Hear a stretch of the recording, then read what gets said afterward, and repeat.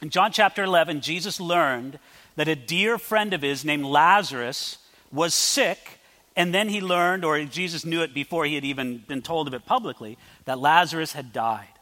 And Jesus waited in the place where he heard of this news for 2 extra days before he came to do anything about the problem. By the time he came to Bethany, the place where Lazarus and his 2 sisters, Mary and Martha, lived, by the time he got there, Lazarus had been buried or had been put in that tomb for 4 days. But Jesus came to be a comfort to Martha, to be a comfort to Mary. Nobody expected that Jesus was going to do what we're going to see him do later on in this chapter. So Jesus initially spoke with Martha, and Martha poured out her heart. She poured out her disappointment to Jesus. She was genuinely disappointed that Jesus did not come earlier to heal her brother. Now that he was dead, she considered that it was too far gone, and that yes, Jesus would raise her brother from the dead on the last day, but for now he was dead and gone. Then Martha brought Mary, her sister, into the situation. That's where we pick it up at verse 28. We read, "And when she had said these things, she went her way and secretly called Mary, her sister, saying, 'The teacher has come and is calling for you.' As soon as she heard that, she arose quickly and came to him. Now Jesus had not yet come into the town, but was in the place where Martha met him. Then the Jews who were with her in the house and comforting her, when they saw that Mary rose up quickly and went out, followed her, saying, 'She is going to the tomb to weep there.' Then when Mary came to where Jesus was and saw him, she fell down at his feet, saying to him, 'Lord, if you had been here, my brother would not have died.'" Now, I think it's interesting that she repeated the same phrase that her sister Martha that we saw last week. "Lord, if you had been there, my brother would not have died." The sisters must have talked about this. If only Jesus would have come sooner. If only Jesus would not have delayed. And I don't know how many of you have ever said something like that. But they said, it could have done something about that then, but there's nothing to do about it now. But before I move on to the next verses, I want to call your attention to something in verse 28 that sort of strikes my eye. It's how Martha referred to Jesus to Mary. It says right there in verse 28, "The teacher has come." That's how they talked about Jesus. When Martha said, "the teacher," Mary immediately knew that she spoke about Jesus. Isn't that kind of wonderful? Because number one, notice this. To them, he was the teacher. Oh, I suppose they might have had many teachers in their life, but no, there was one who was the teacher, Jesus. Secondly, I want you to notice this, that a woman in that culture called Jesus her teacher. Rabbis didn't teach women in those days, but Jesus did. Jesus taught these women, and they could say, he's the teacher, he's our teacher, he's my teacher. And friends, let me just draw a quick point of application before we move on to verse 33. It's simply this: you need a teacher. You may not know that, but you need somebody to be a guide for your life. You need someone greater than you are to speak wisdom and power and guidance and transformation in your life. Something you're not going to find in a self-help book. Something you're not going to get even through the best mentoring relationship you might have on a human level. You need Jesus to be the teacher in your life. Now going on here, verse 33. "Therefore, when Jesus saw her weeping, and the Jews who came with her weeping, he groaned in the spirit and was troubled. And he said, 'Where have you laid him?' And they said, 'Lord, come and see.' Jesus wept. Then the Jews said, 'See how he loved him.' And some of them said, 'Could not this man who opened the eyes of the blind also have kept this man from dying?' Then Jesus, again groaning in himself, came to the tomb. It was a cave, and the stone lay against it." Friends, I hope that as I read those verses 33 through 38, I hope it was like a movie running in your mind. Can you picture the scene? There's Jesus some distance away from the tomb. He's met Mary, and Mary's face has that crying face kind of look to it. Someone who's almost exhausted from so many tears. You've got mourners around, some of them genuine, some of them hired. You've got this scene of very demonstrable mourning. Jesus comes to that scene, and look at what it says there in verse 33. It says, "When Jesus saw her weeping." Now, Jay's already told us how this story ends, so I'm not really giving a spoiler when I say Jesus is going to raise Lazarus from the dead. Sorry to spoil the story for anybody here, but that's how it ends. Jesus knew he was going to raise Lazarus from the dead. Matter of fact, days before this, he told the disciples that he was going to raise Lazarus from the dead. I am very impressed that Jesus did not say to Mary or to Martha, "What are you crying about? Just suck it up a little bit. I'm going to raise him from the dead." No. He saw her weeping, and it moved Jesus. I wonder if you think about this, that Jesus is so near in sympathy to the grieving person. Friends, I say this as somebody who sometimes feels like when it comes to my life experience with these things, I'm a kindergartner. Let me explain why. Bless the Lord, both my parents still live. Both Inga Lil's parents still live. We've never had an untimely death in our immediate family. I don't know by experience what some of you have gone through. But I've been right next to you. I've seen what it's like. And can I just say, Jesus sees your tears of grief, and he does not despise them.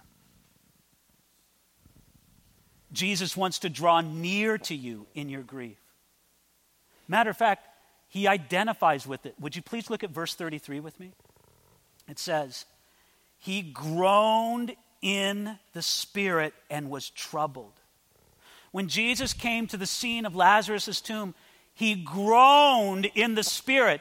The original wording in the original biblical language is very interesting there. It has the sense of Jesus not only having pain, that's why you would groan, right? But not only pain, but also anger and indignation.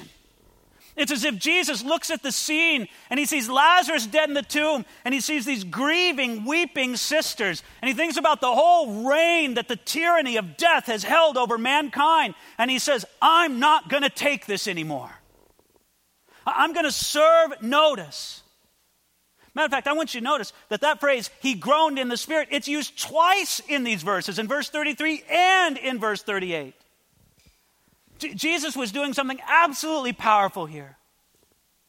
Not only seeing and noting the weeping of the sisters, but identifying with them in it. So much so that, look at verse 35, shortest verse in the Bible, 2 words.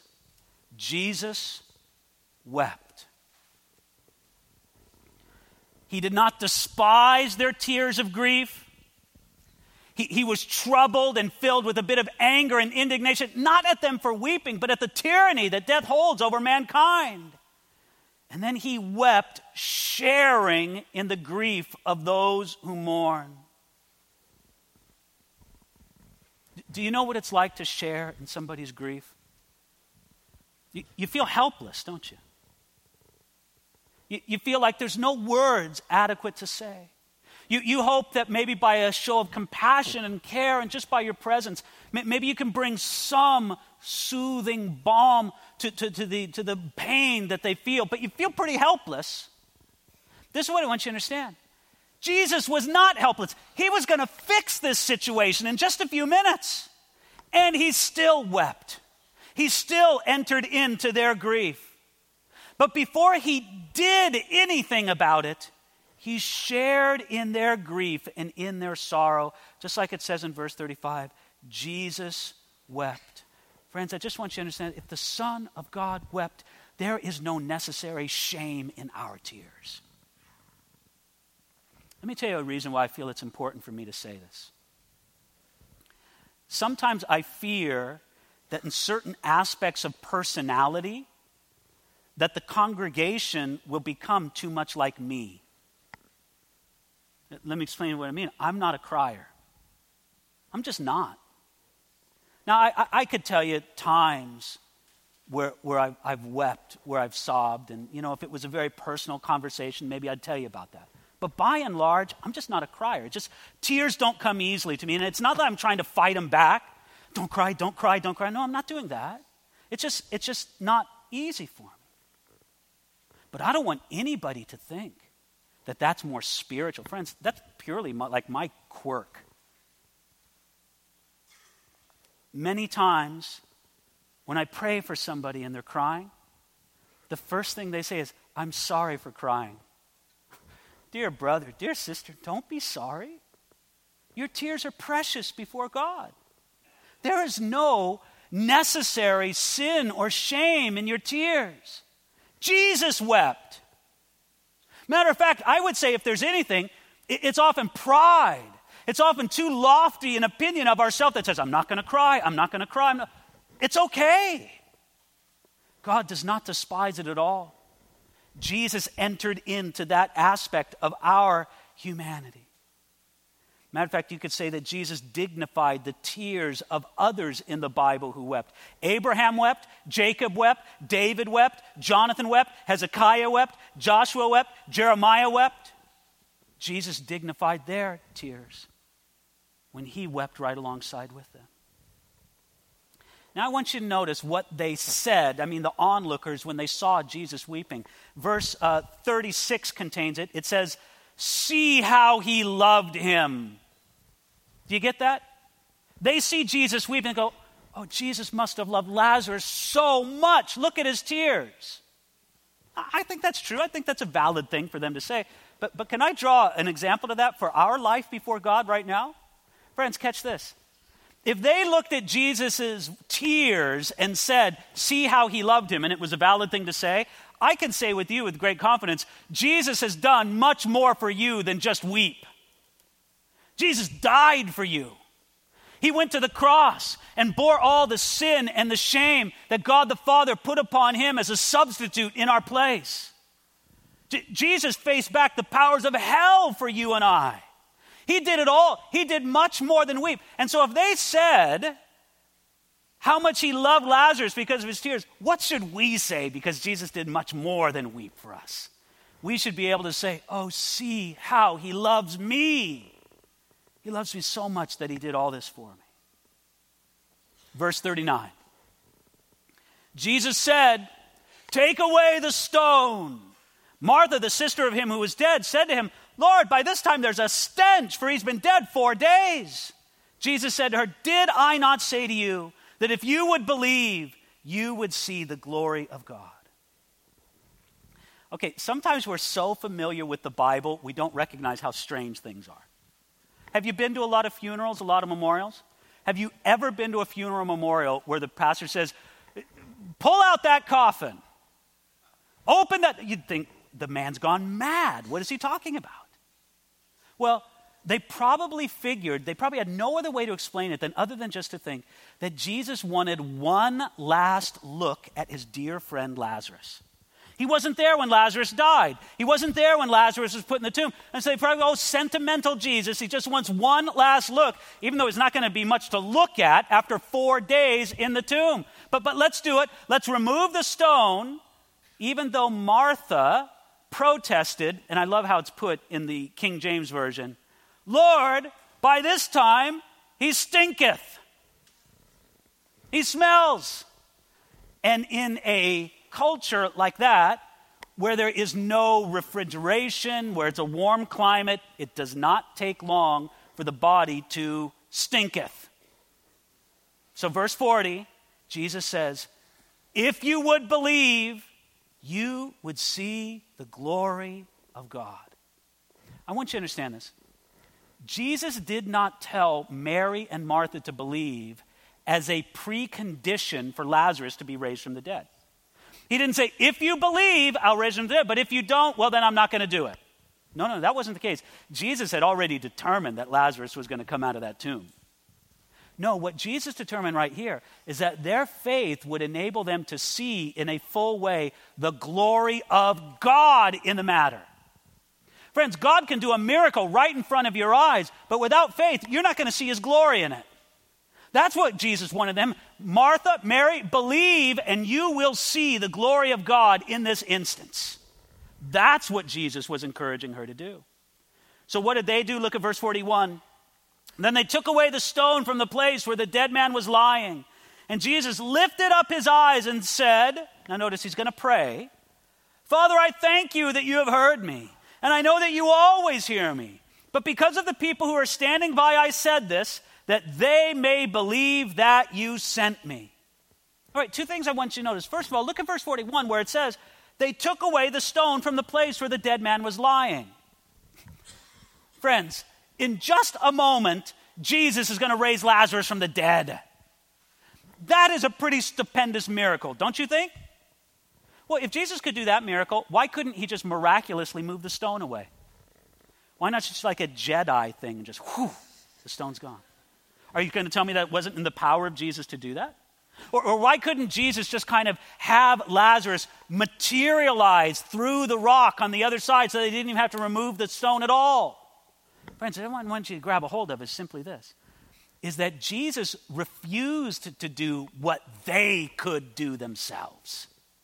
It was in their power to roll away the stone. So Jesus says, roll it away. It was not within their power to make Lazarus rise from the dead. So Jesus was going to do what he and what he alone could do. But I also want you to notice this prayer that Jesus prays. Did you notice in verse 41 that Jesus did not pray that the Father would raise Lazarus from the dead? Jesus prayed for everybody who was watching that they could see and understand and believe because of what he was about to do. Jesus did this.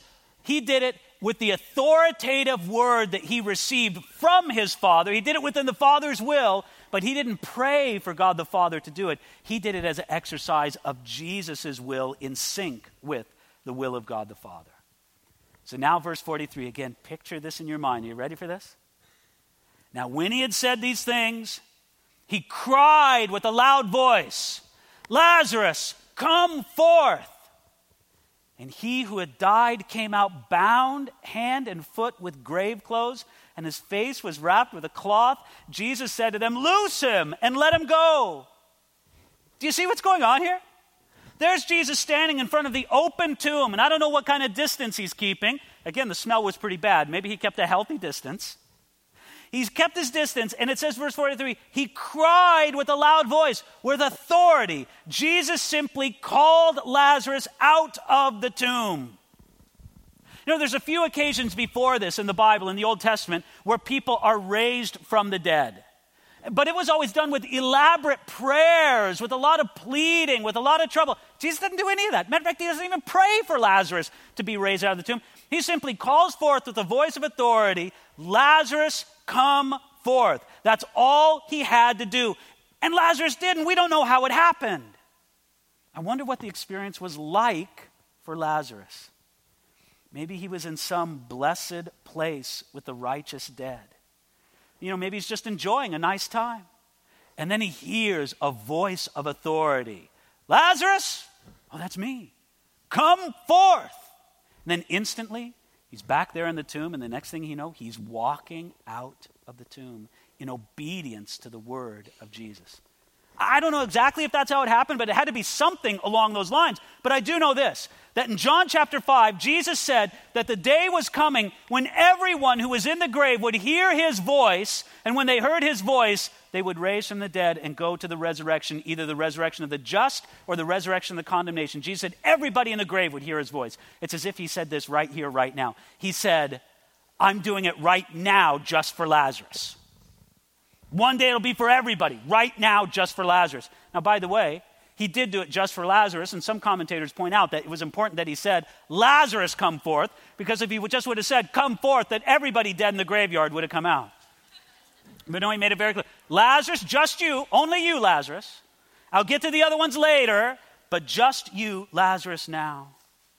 Matter of fact, when he said that, Lazarus, come forth, one commentator said that the idea behind this could be paraphrased something like this. Lazarus, this way out. It's as if Jesus directed Lazarus out of a gloomy dungeon, and it happened. Verse 44 says, he who had died came out. What must that look like? This must look like a mummy movie. Lazarus comes teetering out of the grave in his grave clothes. And I don't know, maybe they wrapped him in a unique way. You know, normally they would bind the legs together when they wrapped somebody. I don't know if he hopped out like this. I don't know if they, in an unusual way, they wrapped him up. I don't know, but he was able to come out. And what a scene that must have been. What a smell it must have been. He comes out of the tomb, and Jesus was able to resuscitate this dead body. And friends, this shows us something that's absolutely, positively true. It's that things that are unconquerable to us, they fall before Jesus Christ. Death is absolutely unconquerable. The two things they say you can't avoid are death and taxes. But friends, you know this, that Jesus, right here, he served notice to death. He said, death, I've got your number. Death, in just a matter of weeks, I'm going to go to the cross and I'm going to rise from the dead. Death, I am going to defeat you. This is the trailer before the movie's released. I'm showing it right here that death, I have defeated you and you're dead and I'm going to do my work. What an amazing, glorious thing that Jesus said. That he was the resurrection and the life, and that he had this power over death. He said, listen, I am mightier than death. I can and I will defeat death. He shouted it out to every angel, to every demon, to every onlooking person that this was the case. Now, when Lazarus came out of the tomb, you noted that the condition he was in, it says in verse 44, his face was wrapped with a cloth. He was still in his grave clothes. There's a little bit of an interesting comparison between the resuscitation of Lazarus and the resurrection of Jesus. Friends, there's a difference between the two, and they're illustrated by the grave clothes. In other words, Lazarus wasn't resurrected, he was resuscitated. What's the difference? When you're resuscitated, you're going to die again. When you're resurrected, you never die again. When Jesus was resurrected 3 days after his crucifixion, he would never die again. That's why he left his grave clothes in the tomb. Won't need them anymore. Lazarus brought his grave clothes out of the tomb because you could say, at least symbolically, metaphorically, he would need them again. By the way, it is said, and I can't prove it, but it is said that when ancient artists would paint a picture of Lazarus in this whole scene, they would always paint Lazarus with a sad face. Why? I can think of two reasons. One reason is he was in some blessed place in the world beyond, and he had to come back. The second reason why Lazarus had a sad face was because he had to die again. And so how can you be happy knowing that you had to die again? Well, I don't know if that's true or not with the artist thing, but you get the idea there. He comes out in the grave clothes, and then notice what it says there in verse 44. Jesus said to them, loose him and let him go. Jesus did not miraculously remove the grave clothes from Lazarus, but he asked the people standing around to do it. In other words, Jesus did what only God could do, and then he looked for man's cooperation in the completion of the deliverance of Lazarus. In other words, Lazarus was completely alive, but he wasn't completely free. That had to come through a process of people working in his life. Friends, by analogy, that's just how it is in the spiritual life. When a person comes to Jesus, the Bible says that they pass from spiritual death to spiritual life. They become alive. That just as Lazarus was dead in the tomb and then became alive, so someone is spiritually dead and then in Jesus they become alive. But you know what? We come out of our tomb with grave clothes, don't we? We come out of our tomb smelling pretty bad sometimes. And what does God want to do? God, often working through others, gives us the freedom of removing the grave clothes, gives us a wash, and brings us into proper freedom among others again. I guess you could just draw a point of application to this that I would emphasize just for a moment at least. And the point is simply this: don't live in your grave clothes. Put on the Lord Jesus Christ. You're out of the tomb. Why do you live like a dead man? Why do you live after those things that Jesus has delivered you from? Man, that's all death. That old lifestyle, those old inclinations, that's dead and gone. Get those grave clothes off, and don't be surprised if God uses other people in your life to get those grave clothes off. That's just how it was with Lazarus. Going on now to verse 45. Then many of the Jews who had come to Mary and had seen the things that Jesus did believed in him. Friends, you better believe they did. Of course they believed.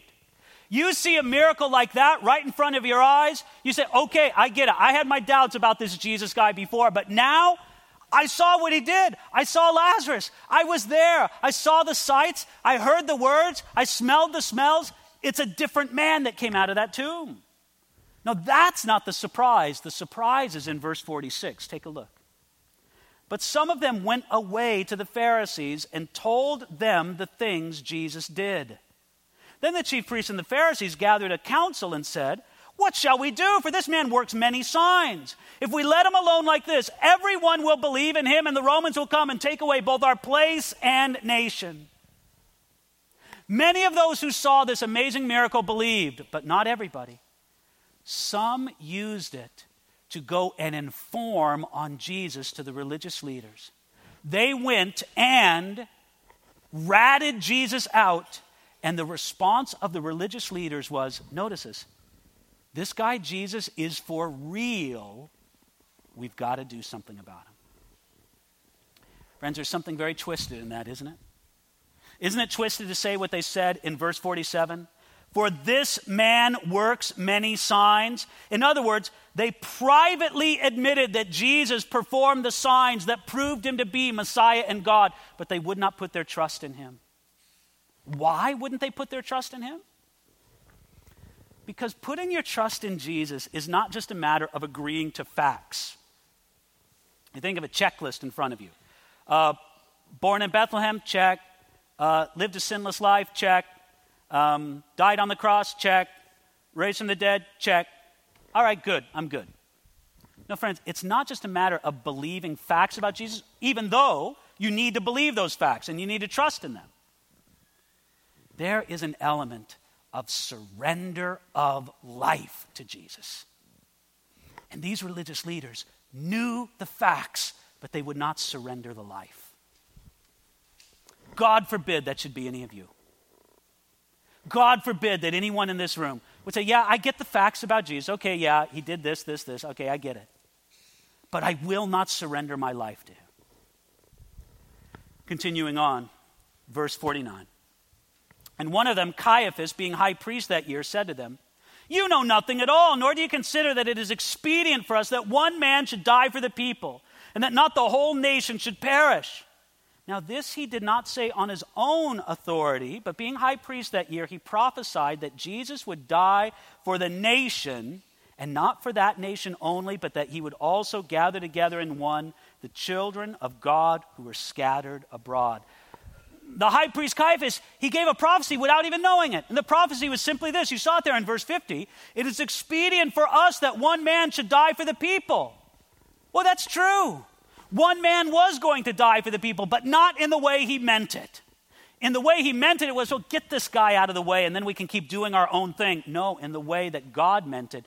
One man was going to give his life as an atonement for sin, for not only the Jewish people, but for all who would trust in him. As it says in that last verse that I read there, where it says, but also that he would gather together in one the children of God who were scattered abroad. Friends, that's me. I hope it's you. I hope it's you.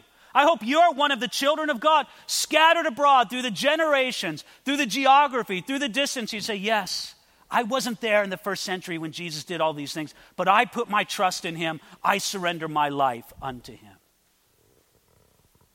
Verse 53. Then from that day on, they plotted to put him to death. Therefore, Jesus no longer walked openly among the Jews, but went from there into the country near his wilderness to a city called Ephraim, and there remained with his disciples.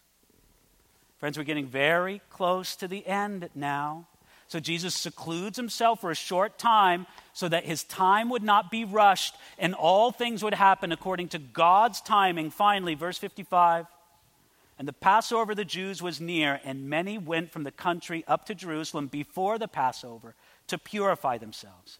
Then they sought Jesus and spoke among themselves as they stood in the temple. What do you think, that he will not come to the feast?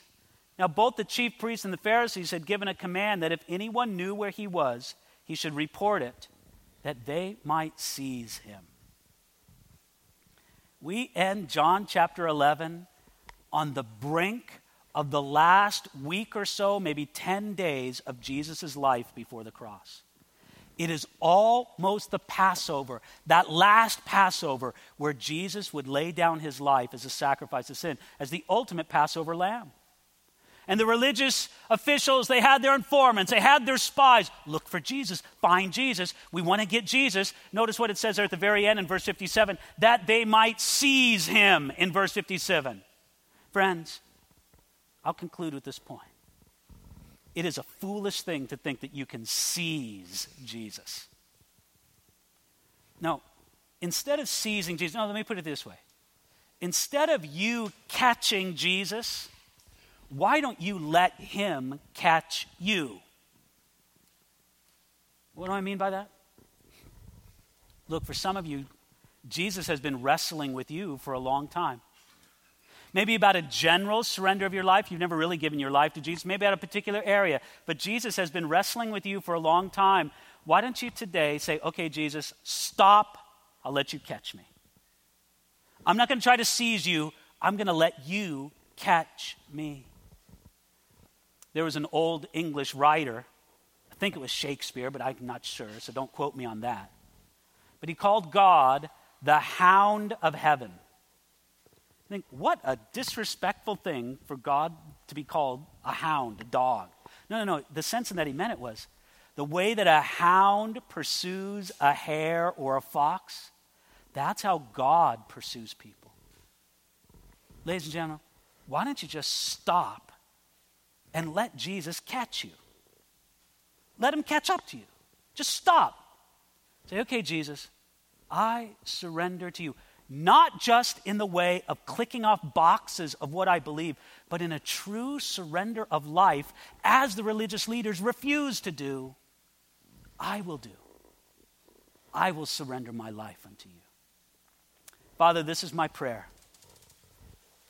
And I pray, Lord Jesus, that you would move among people this morning. Simply, God, that we would give up trying to run from you, and we would just sit still long enough for Jesus, you to lay hold of us. So Jesus, I pray. I pray, Lord, that you would persuade hearts in the way that you can do that. Lord, it's not my intention this morning to talk anybody into anything. Lord, if I can talk them into it, someone else can talk them out of it. But I know, Jesus, that there's a way that you speak to the human heart. Sometimes you shout. Lord, I pray that maybe some spiritually dead people this morning would hear you shout, Lazarus, come forth. And that they'd receive life in Jesus' name. Do it, Lord, in our midst, we pray. Amen.